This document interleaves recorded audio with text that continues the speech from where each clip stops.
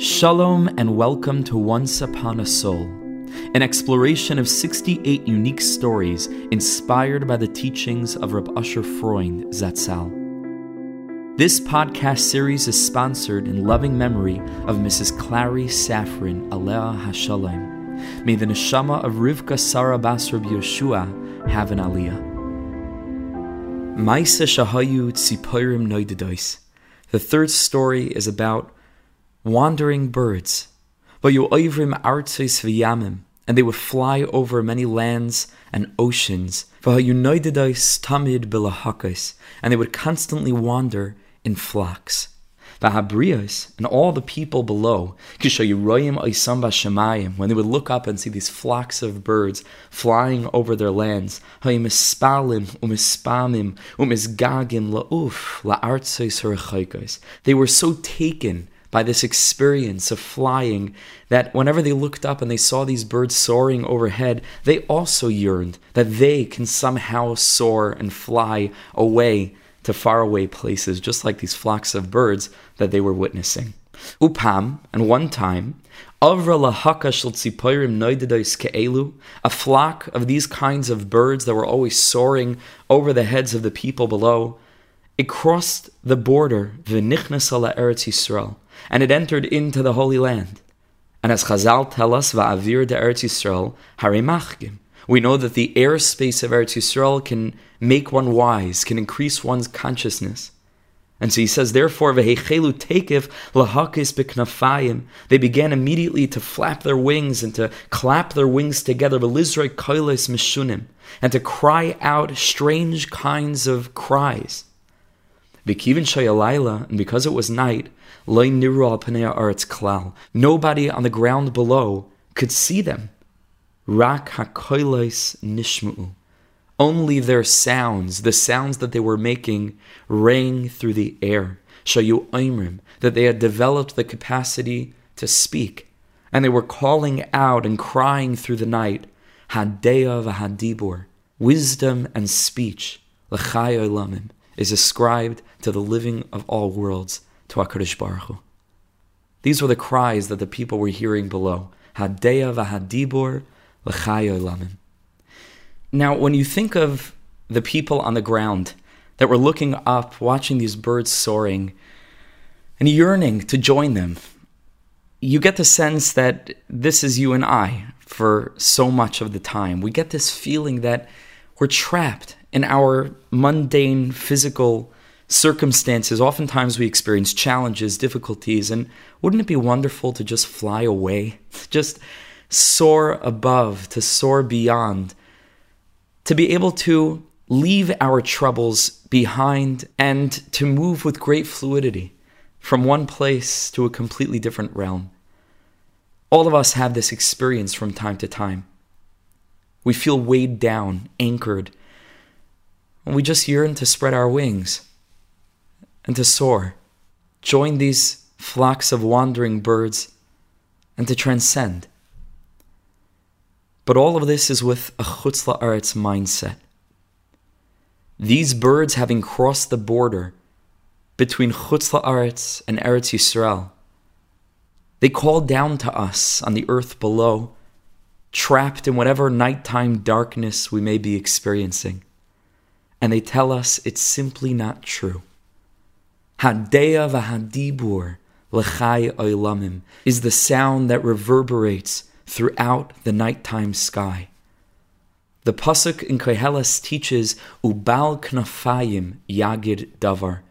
It's the winged creatures that carry davar, speech. Speech is very connected with flight. Particularly the Eretz Yisrael speech. Speech that's connected to harabayis, like we learned in the first story, which is the dibur of tefillah. The Zohar HaKadosh teaches that tefillah is boikin rekiyin va'oilin. Tefillah doesn't just simply leave our mouths and sit there. The Zohar says that accompanied by the train gadfin, by the two wings of ava and yira, of awe and love, tefillah rises above. It penetrates all the atmospheric layers of heaven, va'oilin, and it rises to the kisei hakavod. Tefillah flies. Tefillah soars. Tefillah lifts the person that davens with das, with consciousness, to the spiritual realm beyond. And this is what the bird is telling us. Don't be jealous. You're not so different than we are. Inspired by the consciousness of Eretz Yisrael, the Avir de Eretz Yisrael Machkim, these birds call down to us. And they say, you want to fly?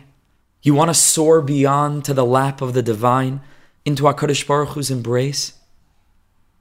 Hadeya v'hadibur l'chai olamim.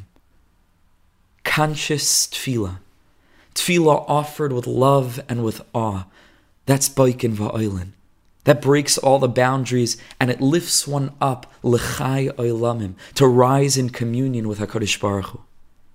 Tefillah is our ticket to transcendence, to soar beyond, to break out of whatever shackles we feel bind our hands.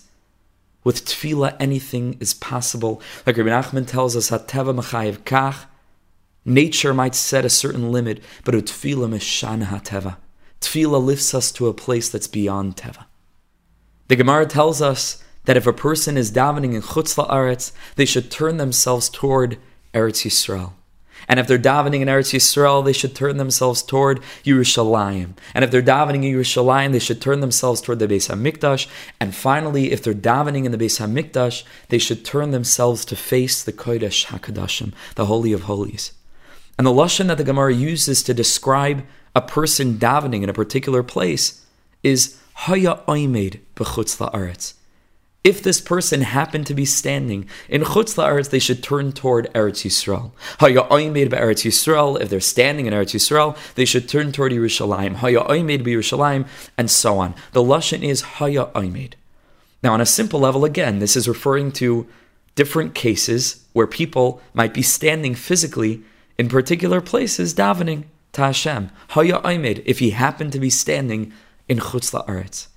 But if we look at this lashon more deeply, we can find that it teaches a very profound message with regard to the transformative experience of tefillah. Haya oimed. If a person is standing to daven, once he begins davening, we can only refer to his physical positioning with the words Haya oimed. This is where he used to be standing. This is where this person was once standing, because now he's no longer there. The moment we begin to open our mouths in tefillah, we're gone. We transcend. We sprout wings of love and awe, ubaikin rikian va'oilin, and we break through all the barriers and we rise above to join these flocks of birds in their flight, to experience total freedom in the moment of intimate connection with Hashem, as long as it's done consciously. Hadeya v'hadibur, conscious tefillah is our ticket l'chai olamim, to soar like these birds beyond, and to be suddenly freed of our constraints, to be suddenly freed of the dross physical nature of our experience. Haya oimed, when a person walks into shul and begins davening, he's no longer there. This is where he used to be. Right now, his neshama is soaring beyond, transcending, la'uf lamala, soaring above, flying through the portal of the Beis HaMikdash, which is the place where earth rises to kiss the heaven. May we merit to experience tefillah on this level, to feel that tefillah frees us, to feel that tefillah grants us the wings with which to soar into the embrace of HaKadosh Baruch Hu, Hadeya v'hadibur l'chai olamim. Wishing everyone the most wonderful day, and thank you for listening.